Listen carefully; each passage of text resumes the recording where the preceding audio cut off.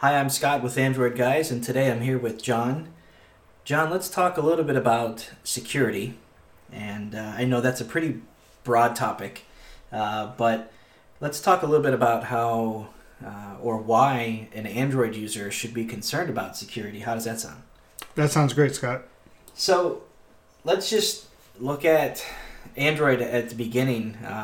From the first release, it was designed with security in mind. You know, a lot of phones have pins or passwords that you could put on at the time. And, you know, late 2008 when the G1 came out, one of the first things that we noticed about it is that it had a pattern that you could draw. Right.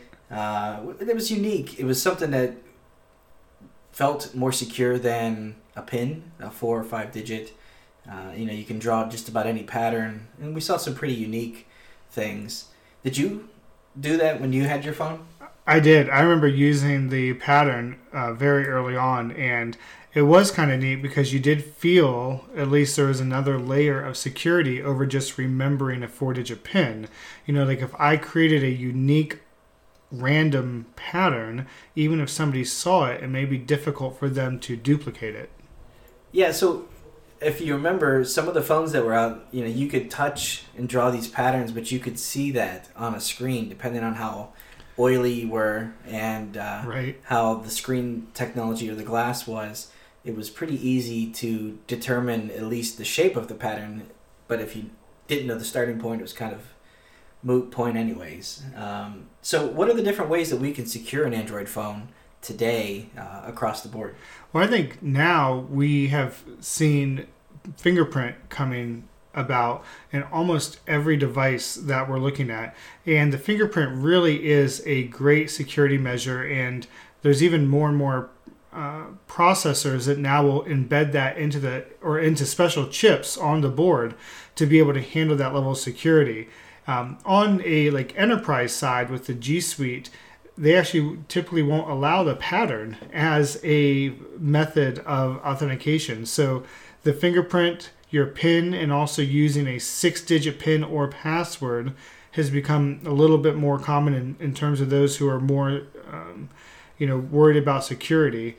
The front-facing camera, that's something that has a lot of people up and down on. But what we have seen is studies have shown that if they take a picture of somebody or even a identical twin, it typically does not go off because also like Windows Hello will use also a depth of field with it. And so it's looking at IR, it's looking at some of the other functions within the camera to actually get the face recognition. So we have found it has been fairly secure. So do you feel like that's kind of Google and other players moving the conversation forward, making things more secure because consumers don't know the risks or aren't being secure enough and just putting a PIN number or a pattern? Yeah, I think so. I think Google has a responsibility to secure data, but we also know that most people, we don't like security because it's inconvenient. And so if they're able to make it simpler, make it easier for mass adoption, I think that's just good for everyone. And so as they are able to find, and other companies are able to find ways to make security easier, make it less invasive, like the Pixel phones put the finger right in the back of the phone. Some of the other LGs, I think it was, that did that, or even the fingerprints down at the bottom or embedded into the glass. It makes it easier to set up that authentication. And when you set your phone up too, it's bugging you, it's asking you, hey, set this up right now, instead of having the user do it later because they're probably not going to. Right. Well, and for me, I don't think of the fingerprint reader as a layer of security in the way that I used to think of a PIN or a pattern. It just becomes like the most secure way to unlock my phone, and that's changed. A couple of years ago, I looked at it more like this is a highly detailed security method, but now it's more of a it's much quicker. Right. To pick up a phone, I grab it with my finger on the scanner, and I can pick it up, and when I flip it over, it's unlocked. So fingerprint to me, that was something that was kind of instilled into Android from some of the handset makers, but then it became a platform level thing, I believe, in Android 6.0. So now it's just one of those things that's always there. And if you kind of get in that mindset of, I need to secure this as I'm setting up this new phone or new device, it just becomes security, not more of a peace of mind, not a gate that you have to get past. So, when you set up your phones, you have, primarily for Android, you're putting a Google account in there or some type of account. Google has their hands in everything. They have not just with Gmail, but you also have your Google Docs. You've got YouTube accounts. You have, if you're using AdSense or AdWords to, in your business. Really, there's a lot of different things that people do. YouTube Music. Dozens of different ways that you can tie into Google. But so, if I'm a user, can I do anything besides the security at the device level? What else can I do for Google to protect that particular account? Some of the other things, I think the first thing that pops on my head is two-factor authentication. And because your Google account typically is your, the center of your life, because it holds so much data, having a second factor of authentication to secure that is almost a no-brainer. But sadly, we found even there was a security researcher this year from Google who said only 10% of Gmail accounts have two-factor authentication enabled. So that is something that I feel it's very simple to do. It's only a handful of steps. And again, Google's made it very easy to do that. And maybe just to talk about that for a moment, you can go into, you click on your photo and like your avatar, and then you can go to your account and security, and you can set up 2FA, two-factor authentication. So before you get any deeper, what does that mean, two-factor? Yeah, so your first factor of authentication is your password, where we talked about your fingerprint on your phone. So that is one way or one gate to get through to your data. So you have your first step, the first way to enter in all your information, kind of like popping open a briefcase. You would have your two codes on both sides. You pop it open. That was your first layer. But if you had an envelope inside that maybe had an additional lock pad on it or something else, that would be your second layer of authentication. Something else you need to know, or like a decipher you need to know to pull up the code, right? So that is a second step, and this is where it's really handy. Say, unfortunately, you've reused your password somewhere. A lot of people will use the same password. So their Google password they may have reused for Netflix, or they may have reused for some other account.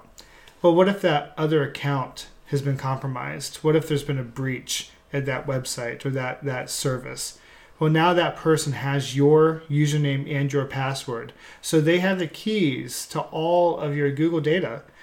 And so that's all they would need is that single key, that password, to get in. With the second factor of authentication, not only do you need the password, but you also need something else to be able to authenticate your account. So if you sign into Google, say somebody gets it from another state, another country, they sign in as your name and your password, and they are presented with a second form of authentication. And without that, your Google account is safe. So if you see people that say, well, my account was hacked, it's commonly, you hear that a lot. You hear people say, oh, my Facebook wasn't hacked. Are they really hacked? No. Most of the time, I would say the vast majority of the time, most people are never, ever hacked. Nobody is targeting them to hack into their account. What's really happened is somebody has their password, or somebody's guessed their password. I'll tell you just a quick thing of passwords. Most passwords are 8 characters plus 2 numbers, and then a symbol at the end. And so you can really dumb down what somebody's password is. Probably has their address in it, the date that they were married, the date that they were born, the street that they lived on, one of their pets' names, one of their kids' names, or even we've just saw this year for, I don't know, 20 years running, Monkey is always in the top 10. Right.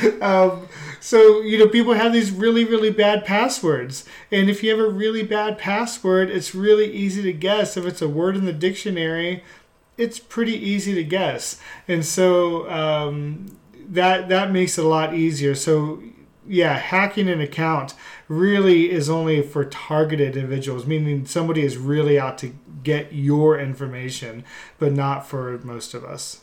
So if somebody does guess my password, the 2FA or two-factor authentication is a way of saying, okay, now guess this password. Right, exactly. And so, and there's ways, even when we talked about like the, being breached, like if there was a breach out there and there's somebody did access your password, there are websites you can go to. I can't like give, my full support and backing to these, but like haveibeenpwned.com is one. I use LastPass for password management. And if you have an account there, you can also look up all your email accounts and see if they've been a part of any breaches, which is a good idea to know maybe it's time to change my password. So do you change password? Yeah, so one of the old rules of thumb, even like if you've used like a Microsoft computer for work, like in a business, the default is to change it every 90 days, and that's just kind of default domain policy for a computer network. But what we found is folks, when they have to change their password every 90 days, they make really, really bad passwords because nobody wants to remember them. They add another number to it, right? Or they just move it up in one line. Exactly. It's better to create a really, really good password.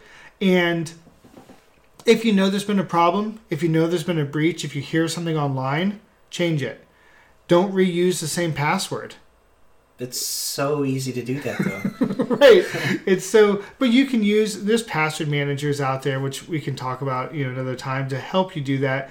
But, if you do once a year, that's not a bad time either. But the most important thing is to make good passwords and to not reuse them. And if you know that there's been a breach, if you know there's been some reason that may have been compromised, or if you've had to share it with somebody for some reason, it's always a good time after that to change it. Right on. So you started to talk about Google Authenticator. Is this basically a website that we go to, an app on our phone? Talk a little bit about what so that is. Google Authenticator is an app that you can download onto your phone. And what it does is it scans a QR code on a site, and it will prompt you with a 6-digit readout that changes every 30 seconds. If you remember, there used to be like these little RSA keys, this little, like even like PayPal had like their little football that would change a code every 30 seconds. That so when you signed in, it would do it. So it would give you that two-factor authentication. So Google has this, and for all of your Google accounts, even like some domains like DigitalOcean, Amazon, Evernote, Zoho, LastPass, all those folks, they have two-factor authentication that works with Google Authenticator. So like if you go to like your Google account, you sign in and say, I want to use a Google Authenticator. It puts a little QR code up on your screen. You scan it, and it gives you 6 characters. So it's all right, put in your code, 520150, and it authenticates it. And then every time you sign in from a new machine, or every 30 days, it'll ask you to re-verify yourself by putting in that code. And that is a really easy downloadable app that you can use that is not just for Google products, but for a lot of products across the web. So I know, like, for instance, online, a lot of people like to, well, maybe a year ago, more so than now, but purchasing cryptocurrency, a lot of the exchanges, they almost force you to do that. So that people aren't guessing your password. You have to use a second factor, and a lot of those default to Google Authenticator. So if you're at all interested in backing up your Google account and keeping it behind another layer of security, check that out. It's a free app in the Play Store. You can get it for iPhone as well. Are there other authenticators that people should be concerned with? Yeah, so there are some other ones that are really, really helpful. Google has another one just for their own product, and it's a Google prompt. This, to me, is the no-brainer for somebody who just does not want to mess with security. You sign into your account, one of your phones that is signed in under your name, a drop-down will pop up that says, "Did you just sign in?" You say yes, and you instantly on your computer, your Chromebook, your whatever, you're signed in and you're ready to go. It makes it really easy. Much like if you've used iOS devices, you can authenticate from other iOS devices or other Apple devices. It's the same sort of feel on Android where the prompt comes and it's easy. That I like a lot.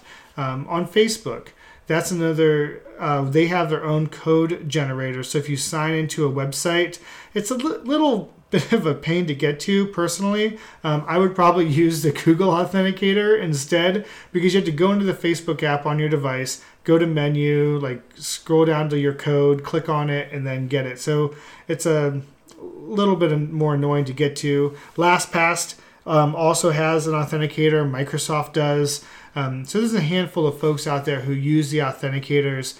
But also, even when you talk about like the cryptocurrencies, there's always has like the backup passwords, your backup codes. You can print out like 5 or 10 of them. Evernote has your backup codes. Google has backup codes. And so those are like 10 codes. And they say, don't store these online. Don't store these in these locations, because they know that's your backup. That's your second. That's your backup code. That's your second factor. So they don't want that to be compromised. So these are other codes that are basically, they give you a one-time list of 5, 10 codes or whatever. And if you don't have access to the Google Authenticator on your phone, or if you're offline, you don't have a way of verifying it through the app. These are basically one-time disposable codes, but they're unique. It's a 6-digit number that's you're only prompted once you get past the first layer of the password. So right. So anybody that's listening to this podcast, from obviously the more tech savvy people who have been at this for a while, they tend to know these things or maybe take for granted. If you're a brand new Android user or somebody who's getting into their first smartphones, you've got kids, it's Christmas time, you're going to be getting maybe some new devices under the tree.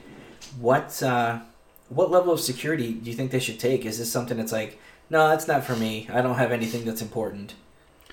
So I put on, even on a shared family account, I put in 2-factor authentication.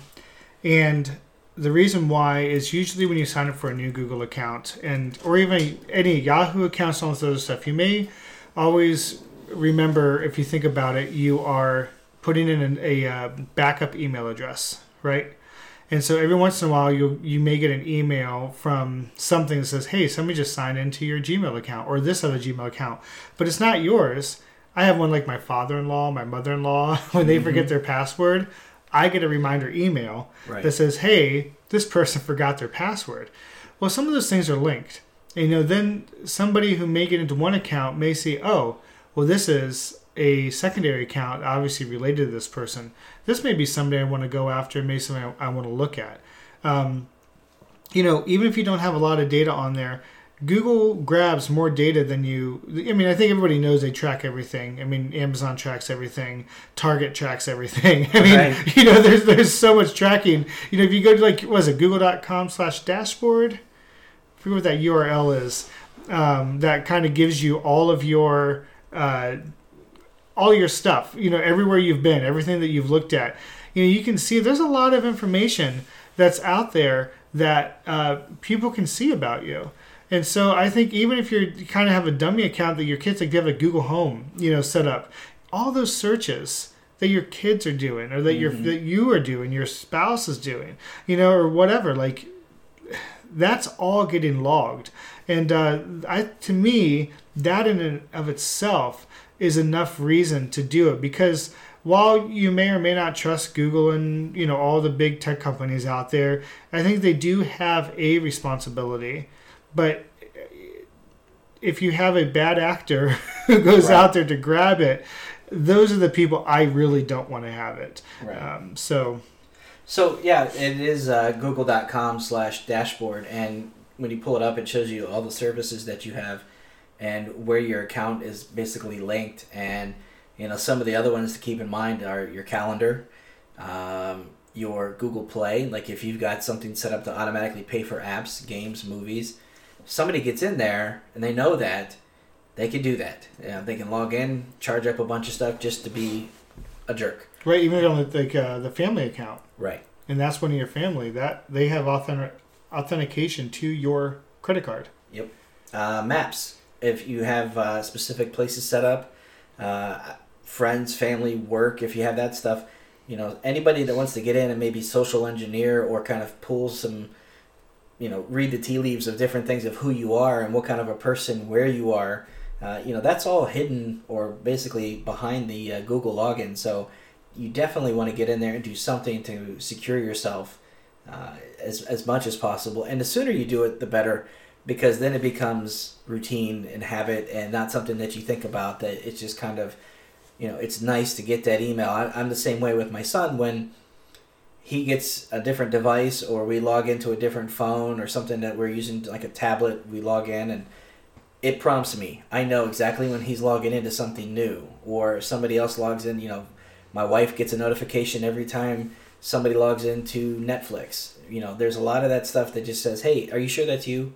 And it might be a pain in the butt to get those emails once in a while, but it's a lot nicer than getting the one that says your password has been changed and you can't get into it. So definitely recommend do something to secure yourself, a two-factor or secondary, strong passwords. Some of that sounds really cliche and stupid, but it's true. People are dumb. People are not using the right passwords. You mentioned, 8 characters, numbers. What would you say, and we'll wrap it here, how would you, and this is different for every place that you go to log in. Some will ask for a case sensitive, must use an uppercase, certain characters are not allowed. What would you say is a good way to secure yourself password-wise? Yeah. And this does change all the time. So I would just say as a disclaimer, as people change their passwords and it becomes new kind of routines of a password structure, the bad guys find it and they start using that. But because most people start with 8 characters, 2 numbers, and a symbol, if they need to, flip it. Start with a symbol. Integrate your numbers and letters. If you would do, there's 4 character sets: uppercase, lowercase, number, and symbol. Between all of those, I believe it's a 96 character set that you can use as a password of available options. If you use from that character set, mix it up between each character set. So like symbol, number, uppercase, lowercase, symbol, number, uppercase, lowercase, and make something that you can remember that may be a structure that you could even repeat that, even though it's not always good to have repeating consecutive characters. But if you put those together, it can be something that you could actually still remember as a single password, and then maybe use a password manager like LastPass, Dashlane, FirstPass, 1Password, and a whole host of other ones, out there to remember your password from there. That's a good place to start, starting with a symbol and a number, and just mixing up something that you can remember but isn't easy to guess. But I really would recommend using a password manager for security. Awesome. Well, I think that's going to do it for today. So we'll dive in a little bit deeper maybe in the future about specifics, maybe an upcoming episode specifically around password managers and some of the benefits, differences between them. Maybe one that dives a little bit deeper into Google Authenticator and how to set it up, how to change phones if you have an account. So maybe look for that here in the future. Thanks, John. I appreciate your time today. And for those listening to the podcast, we appreciate it. Feel free to subscribe, like, comment, do all that fun stuff. You can find the podcast anywhere that you normally listen to your shows. We appreciate you listening and subscribing to Android Guys. And for John and myself, have a great day.